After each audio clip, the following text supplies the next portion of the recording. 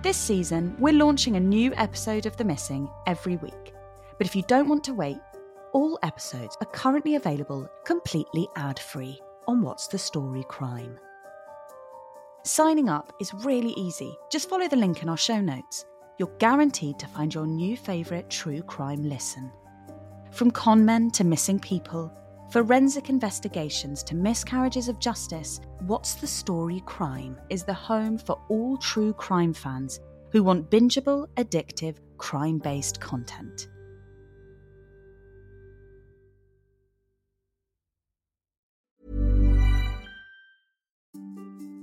The Missing is produced by What's the Story Sounds. They also make lots of other great content, which I think you might like. Why not sign up for What's the Story Crime? On there, you'll find series including The Missing completely ad-free, as well as bonus content and even entire series you can't hear elsewhere. Signing up is super easy. Just search for What's the Story Crime in Apple Podcasts or follow the link in our show notes to get access on whatever platform you prefer to listen on. All the information is also available on www.whatsthestorysounds.com/crime.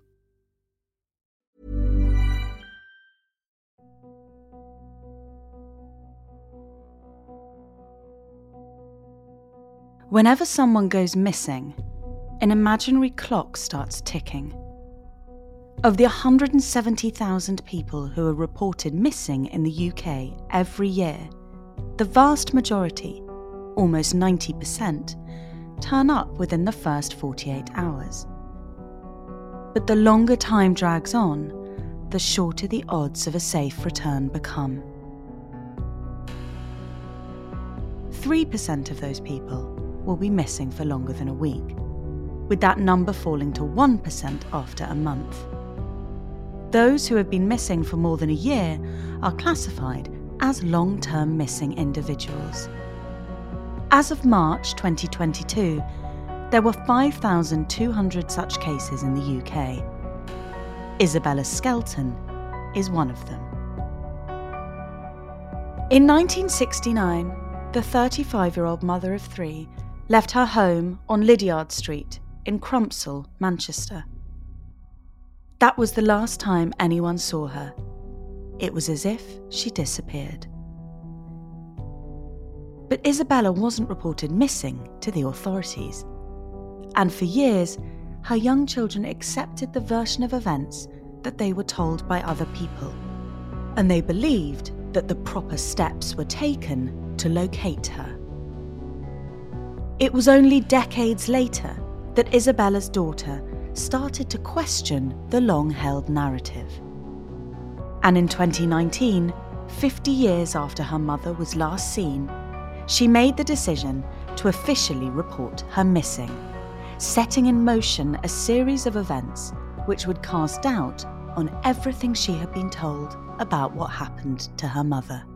If he's telling us that she's left, I don't want her to think that we don't want to be bothered with her because she's left. I don't want to feel like this forever. As much as it does hurt, and yeah, probably will have to live with it forever, but I need to know I've done everything that I can to sort it. I'm Pandora Sykes, and you're listening to The Missing, a podcast series produced by What's the Story Sounds, and brought to you with help from the charities Missing People and Locate International. They believe that all of the cases in this series could still be solved. This is The Missing, Isabella Skelton.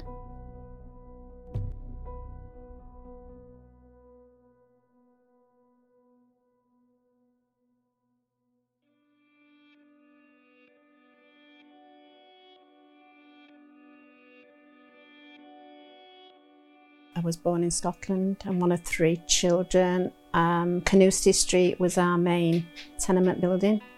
Mother and father, aunties and uncles, and a grandma. That's the voice of Linda Chapman, Isabella's daughter. She was 14 when her mother went missing. She's now 70 years old. The tenement building is it's just a block of flats really, but they call them tenements in Scotland. We were at the 3rd or the 4th floor up, I think. Isabella was a proud Scot. She was born and raised in Glasgow, and it was important to her to have her relatives close at hand, which made the family's next move a surprising one. The next thing I remember, we were moved down to Albert Park in Salford, into but a terraced house it was, but it was an Italian man and wife, so we just moved in with them for a bit. Then we bought a house on Adrian Street in Salford, and that's where we lived. It was an end terraced house. It was 13 Adrian Street in Salford, 2 up, 2 down, and that's where we lived till late 60s. So that had been about 64, 65. Isabella's husband Lewis was a truck driver, and he was the motivation behind the move. To be honest with you, my mum never wanted to move from Scotland. My honest thought is, I knew she wasn't happy down here. She didn't go overboard with it, but you could tell it wasn't for her. Despite that, Isabella did her best to make the most of her new surroundings. Dad obviously still did his driving. My mum was, I think then it was like a secretary typist. There's various companies that she's worked for, and my dad worked for Great Universal Catalogue.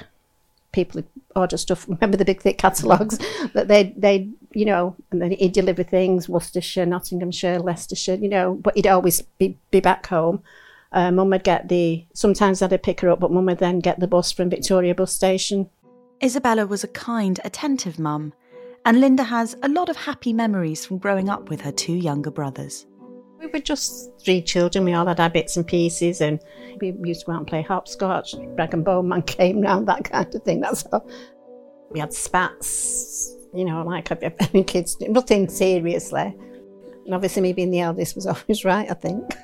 So, but there you go. During the summer holidays, Linda would be sent to Glasgow. Would get a bus up to Scotland to go to my grandma's for the 6 weeks, but my mum, my dad and my 2 brothers would go camping in Wales. Eventually, the family settled down for good in a house on Lydiard Street, which is in Crumsall. Another terrace, 3-bedroom terrace, lovely home, lovely place, cul-de-sac. Linda's mum worked all manner of jobs over the next few years. There was Athos Express Courier, there was Bearing Service, and there was Gallagher Cigarettes in Derby Street and Cheetham Mill. No, but because they worked all week, they used to go out on a Saturday night to the local Liberal Club, Conservative Club, whatever it was, and that was life. I'd go shopping with my mum. We'd go into C&A Manchester. My dad used to sort of run a football team. It used to be called the 3 Legs a Man pub in Victoria Bridge. My grandma would come down for the Whitweek walks. These walks were an annual event which saw the young members of the local church congregation dress up and take part in a parade through town whilst carrying baskets of flowers. I used to sit outside the Manchester Cathedral with my grandma, and then we'd do the Whitweek walks, and my mum would take me and buy me a dress so that I could carry the flagpole kind of thing. Everything was normal until one day it wasn't. My dad told me on Friday the 6th of June 1969. My brothers weren't about and my mum wasn't there, but my dad just said that she's gone away to work. This development threw Linda. I thought, well, why she's going? It's my birthday in 2 weeks' time. Linda, who was on the cusp of turning 15, almost immediately felt that something was wrong. Her mum wouldn't simply up and leave without saying goodbye to her children. What's more, one of Linda's siblings was in a particularly vulnerable state at that very moment. In the hindsight of it all, I learned again that Stephen, my young brother, was actually in hospital with a broken leg. She'd been to see him, but she would not have left him in a hospital with a broken leg. It doesn't make sense. But why would their dad tell them anything other than the truth? Further down the line, he told the police that my mother actually walked out at 11 o'clock on the Thursday evening with 2 suitcases, and she turned right out the front door, but she couldn't have turned left because it's a brick wall, it was a dead end, but she didn't drive. Linda found herself at a loss for what to do next. For a few weeks, we carried on. And then my dad took us all up to Scotland to live with his youngest brother, my Uncle Billy, and his wife. They had, I think, 3 children at the time. Could have been the 4th one as well. And we were going to live with them, and my dad was going to come back down here. I didn't settle up there. And my Uncle John, my dad's eldest brother, he lived in Barrhead. And I actually made my way to Barrhead. And I felt more at home there. And to cut long story short, my Uncle John and my Uncle Billy got together to work out what was going to happen to us. And the next thing is my dad came back and picked us all up, and we came back down here. Linda and her siblings were just children. They were powerless to do anything other than accept their new reality. All I wanted was my mum. It was just, where's she gone? Why's she gone? You know, that kind of thing. It's something you take for granted when they're always there. And my dad's, how can I put it to you? He'd never talk about it. It was a taboo subject. And then the first Christmas, we got Christmas presents, and he told them they was for my mum, but they weren't from my mum, they were for him. He sent them to us. That was our first Christmas. Life without Isabella had a hugely detrimental effect on Linda and her brothers. My middle brother, God rest himself, he was in and out of Borstal, so we knew where he was. Petty, I mean, it's not an excuse, it was petty things, it was nothing, but he couldn't live with my dad. He didn't get on together, because what it is, way, and my dad, you know, father and son thing, because when we lived in Blackpool, we lived in St Anne's, and he came to live with us after he came out of Borstal, because he didn't want to go and live with my dad. And obviously he carried on a few bits, robbing gas meters and things, nothing. So bless him, yeah, I'll hold my hands up. So it was hard. The children's hope that their mother would come home and everything would return to normal were dashed when their father embarked on a new relationship. My dad took a partner with her children, and everything just sort of moved on. And, you know, my dad had the front bedroom, the boys had the middle bedroom, and I had the back bedroom, and the bathroom was there, and that was just how life went. And all the while, Linda was haunted by the mystery of her mum's disappearance and her inability to figure out why. Yeah, you think about it, but I think to myself, what can I do about it? Because at that age, you didn't know what was sources that you could and couldn't do. You didn't know if my dad had done anything, because he wouldn't talk about it. So it was hard, and you bury it for a while. Time passed, and Linda started a life of her own. I started working at C&A, Manchester, and as I say, I met Keith, my husband, and then in 71, I got married, and we moved to Blackpool, Keith and I, to a boarding house with his mum, with my mother-in-law. And then my dad followed us, and he bought a hotel on Central Drive in Blackpool. Linda and her husband decided to have a baby. And I was 18 when I had my son. But not being able to introduce her child to his grandmother was deeply painful for Linda. That did hurt me because I didn't have my mum. It sounds weird, but the firstborn, I mean, I had my mother-in-law, my father and his partner, but it didn't make sense. And I suffered from postnatal depression, and whatever they used to be called then. It's different names now, isn't it? And that was hard. Then Keith's mother died, and we already had a terraced house back in Cheetham Mill. And we'd let it out, but we had to obviously give notice. So we moved back there once we'd done that, Keith and I, and James, my son. And my dad came to live with us as well, because he wanted to move back here. So he stayed with us for a week or two. I can't remember how long it was. But then he found a house up in Gorton, Manchester. And he moved up there with his other partner and children. In 1975, Linda and her husband welcomed a new arrival, their daughter, Louise. The previous year, Linda's mother-in-law had died. Now, suddenly, without a mother figure in her life for the second time, Linda's thoughts turned back to Isabella, and she felt strongly that she needed to do something. I toyed with it for years. From then onwards, I kept saying to Keith, what can we do? What can we do? And that's when we started. Linda supported by Keith, started actively searching for her mother, beginning in the most logical place. We did Scotland first. We did all the electorals in Scotland. We went to, I got the phone book from Scotland, all the McDowells, because that was a maiden name. We did all that. Nothing. Linda also reached out to several newspapers in Glasgow, hoping she could make contact with someone who might point her in the right direction. Linda was still in touch with her dad at this point. When she told him about her investigative efforts, she didn't know exactly what reaction she'd been expecting, but she was still surprised. I explained to my dad that I was looking for her. There was no emotion, no nothing, whatever. And that went on for a few years. Linda's relationship with her dad had always been a fraught one, even before Isabella had gone missing. He's not a father figure. That sounds harsh. He's cold. I mean, even, I'm going off this, so even now to my daughter, he's very cold. He doesn't do women.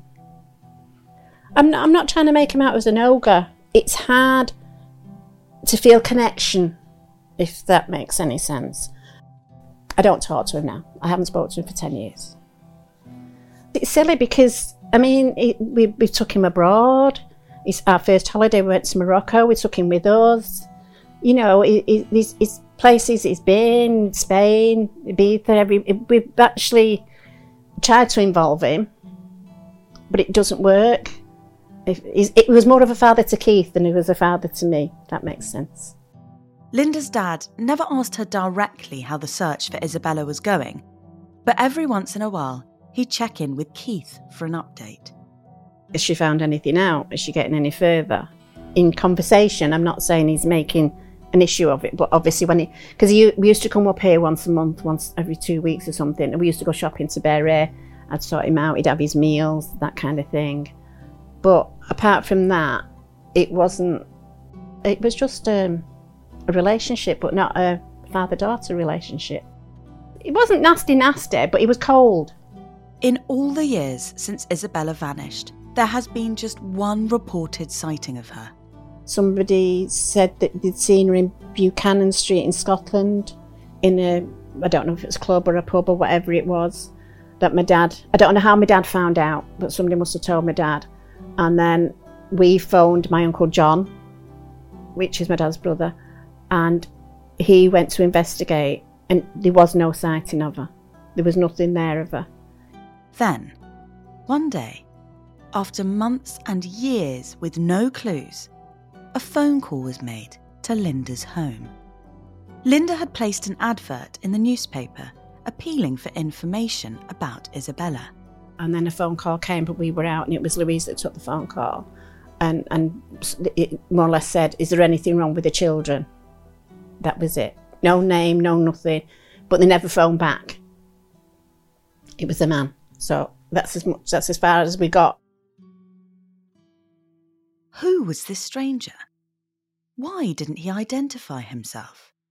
And what exactly did he mean by his question? Try as she might, Linda couldn't make head nor tail of it. So she did the only thing she could and doubled down on the search effort. I've done everything I can think of. I've done the Salvation Army, I've done the Mormons, I did Long Lost Family, my daughter did Cilla Black, surprise, surprise. She also got in touch with the Doe Network, a volunteer-run non-profit dedicated to investigating cold cases. She also made contact with the Preston branch of the Church of Jesus Christ of Latter-day Saints, who have an extensive family history library and archive at their base in Utah. We've done everything that you could possibly think of. Then, Linda happened to touch base with a Scottish charity called Missing Persons UK and Beyond. The lady we deal with, the name is Vivian Kidd. Absolutely gem of a woman. Gem is not the word. And we've had conversations with them. I did an article in a magazine. I donated the money to them. It wasn't much, the £100, and then I gave them the £100. Because, how can I explain it? That people are doing this on your behalf for free. If that woman was here today, I would give her the biggest hug and kiss and whatever it was that she needed. She travelled from Dundee to Glasgow, and she found out all our information about my mum's relatives, who died, where they were born, everything. And as daft as it sounds, you keep pushing and pushing for this thing, because every time something crops up, you go down that avenue. With the support of Missing Persons, Linda started digging into documentation pertaining to her mother from around the time of her disappearance. We went to Key Street in Manchester, and we found out that my dad hadn't even been divorced. So we went back and told my dad he hadn't been divorced. So that was something else we needed to look into, because in actual fact he married Irene. So anyway, he got a divorce then, obviously to marry Irene. Well, I presume he did, because I don't know, but yeah, I presume he did. I don't think he'd do the other way. So yeah, so it was, and that set us going. But it was Viv that said, "Has you ever been reported missing?" I said, "Not that I'm aware of."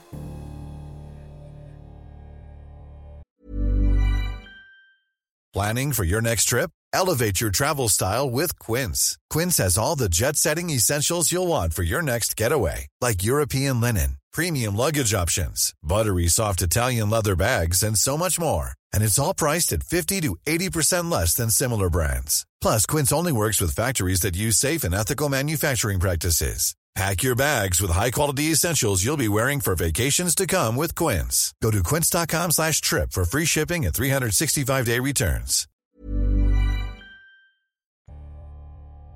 So, the following Monday, Linda, accompanied by her daughter, went to the authorities. And then we went to Bury police station, my daughter and I, and we wanted to report her missing. And the lady on the desk says, she came back and she said, "Well, it's been 50 years, nearly 50 years. There's not a lot we can do." So my daughter said, "But there is. She's missing, and we're reporting her missing now." They then came back with a lovely PC, Jake and Bryony, and they interviewed us. And then the next thing, Sergeant Ward from Bury Police Station phoned me up to say that he was passing it on to the Greater Manchester Police. Linda suddenly felt an enormous weight lift off her shoulders. I felt ecstatic, actually. That sounds weird, doesn't it? It sounds as if somebody's listening to me. Perhaps I was getting ahead of myself, thinking, "Oh God, yeah, something." But the pit in the stomach is somebody's actually taking you seriously. The police also put Linda in touch with the local media in an effort to raise the case's profile. Beth Abbott from Manchester Evening News, she was the first reporter that did the story. Julie Potts, she's a police missing person. She contacted Beth to get it in the papers. However, a subsequent interview with the authorities, and one policewoman in particular, reopened a lot of old wounds. She really hurt me, in the sense that her mannerism was, "Well, how can a mother leave her 3 children? Well, I didn't need that at that time." It sounds an awful thing to say, because she says she couldn't leave hers, and I can understand her saying that, but I don't think it was appropriate. And obviously I didn't know anything, so I couldn't say that. But they were more or less saying, unless somebody's been involved in anything, we can't really do anything about it. And I thought, well, why? You know, I mean, it doesn't mean to say because she's gone that he's done something. I'm not pushing that forward. It takes two.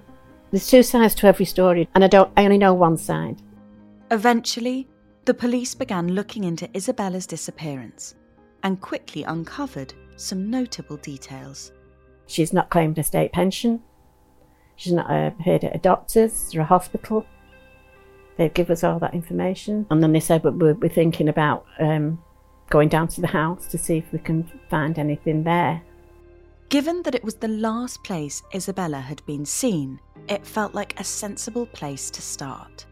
And I thought, well, that was huge. I think it was frightening, to think that they're thinking what we're thinking. So that's what led to a team of police, detectives, and forensic experts to descend on the family's former home on Lydiard Street in April 2021. They expected their investigation would take no more than 3 weeks. But they were still working their way through the property 3 months later. They dug the cellar from front to back. It was a terrace, but they had a cellar. And down the cellar, you walk straight down. It's like you used to have a coal shuttle thing where the coal used to drop down. And then they had, I only remember the one room actually, and it was always dark. So they did that, but they've gone right down to the foundations of one room, and then there was a hole in the wall to go through to the other room, which would have been, you've got your living room, your dining room, I suppose, kitchen, everything, whatever you want to call it, and then you've got your kitchen.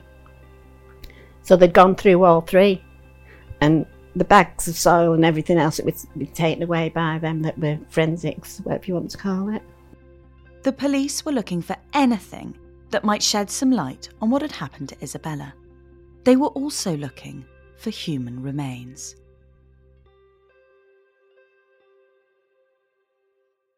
Following the conclusion of their investigation, they released a statement.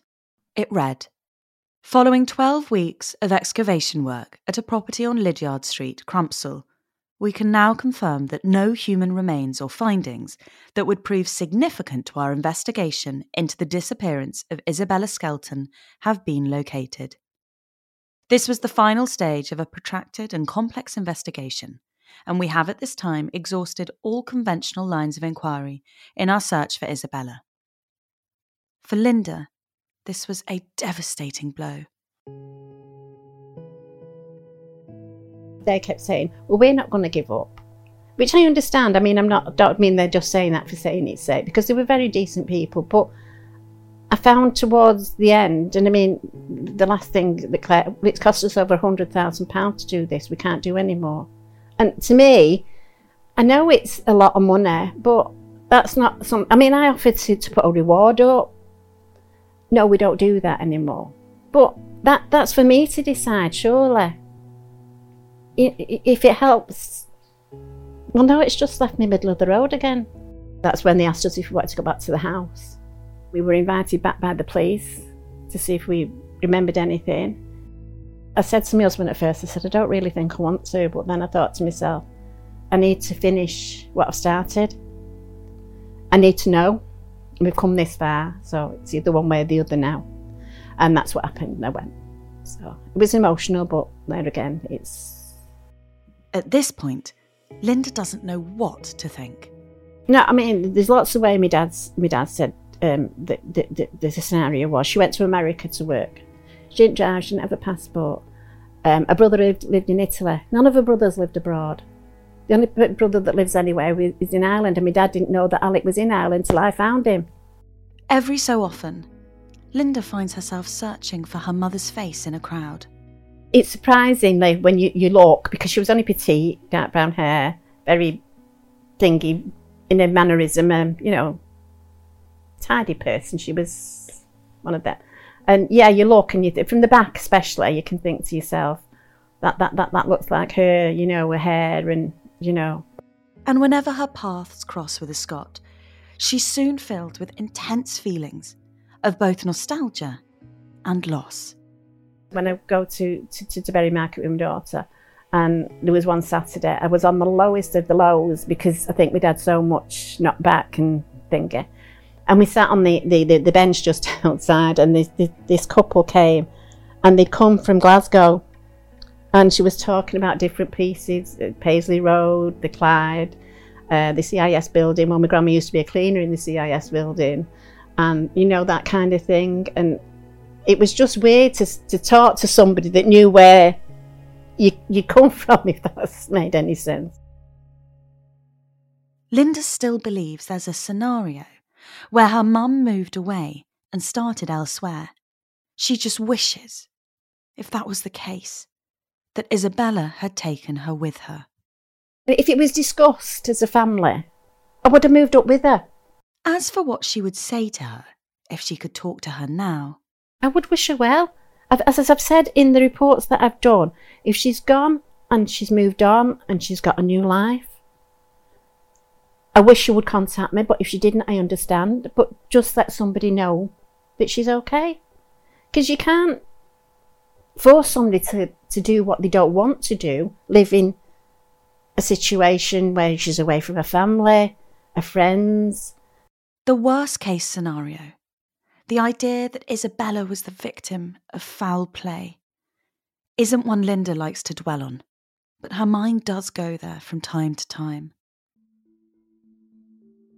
There's no other excuse, you know.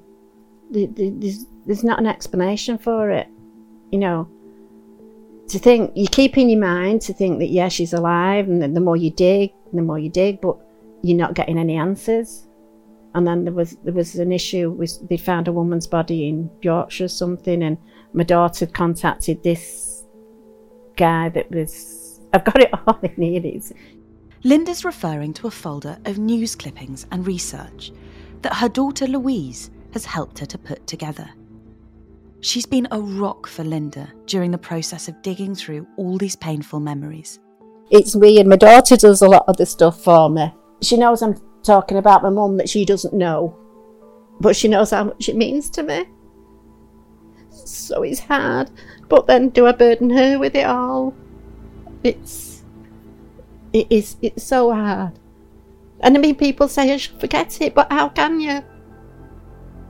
You can't forget what's happened. Even if it is a bad scenario at the end of it, you still have feelings. For Linda, there's only one fact about her mum's disappearance that she feels certain of. If she's gone to Scotland, somebody would have known something. That's the one thing I'm confident about. Somebody would have known.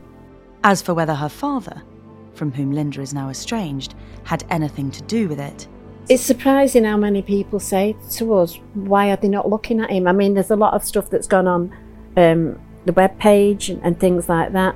Well, why aren't they looking into him? But that is their position. I'm not trying to accusing him if it's niggling.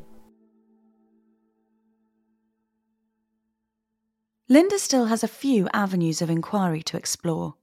The most recent being the potential for some genealogy students in Leeds and Liverpool University to be brought on to assist with the case.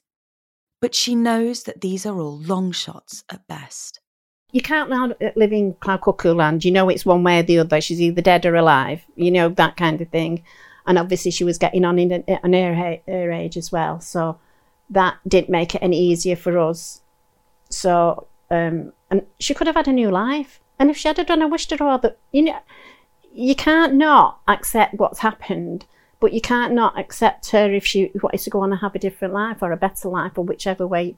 As for any fresh developments in the police investigation, It's become a cold case now, so that means unless anything turns up obvious, but I don't think it will, if that makes sense on their behalf. Because, I mean, obviously I'm not the only one. I mean, they've got a process to follow for every crime they've got. It's not just stop gun the world, you know, I'm looking for somebody, but it doesn't help. More than anything, Linda wants her mother to know that she's doing everything she can to find out what happened to her. The thing that gets me is I don't want her to think that we didn't want to know where she'd gone. If he's telling us that she's left, right, I don't want her to think that we don't want to be bothered with her because she's left. I don't want to feel like this forever.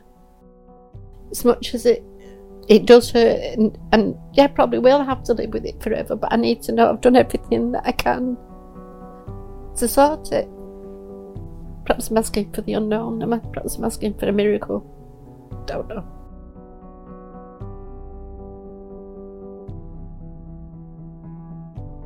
In many cases, it takes just one piece of information to lead police or family to the answers they crave. If you know what happened to Isabella, or you remember seeing someone like her on June the 6th, 1969, your information could be vital. Even if you've never heard of Isabella Skelton before listening to this episode, you could still help. Visit our website, themissingpodcast.org, where you'll find more information on this and every other case we featured in this series. The series is also made with the help of Missing People, a charity who offers support to the families of the missing. Their helpline is open to offer support and advice if you have been affected by anything in this episode. We can't say this enough. It takes just one person with the right information to solve any of the cases in this series. Linda hopes that the information will soon arrive to solve this one. The Missing is a What's the Story original podcast series. It's presented by me, Pandora Sykes. The episodes are produced and edited by Jack O'Kennedy.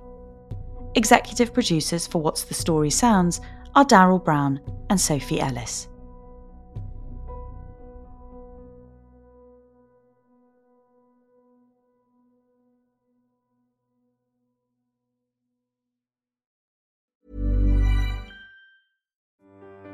This season, we're launching a new episode of The Missing every week. But if you don't want to wait, you can listen to them exclusively on What's the Story Crime. Just search for What's the Story Crime in Apple Podcasts or follow the link in our show notes to get access on whatever platform you prefer to listen on.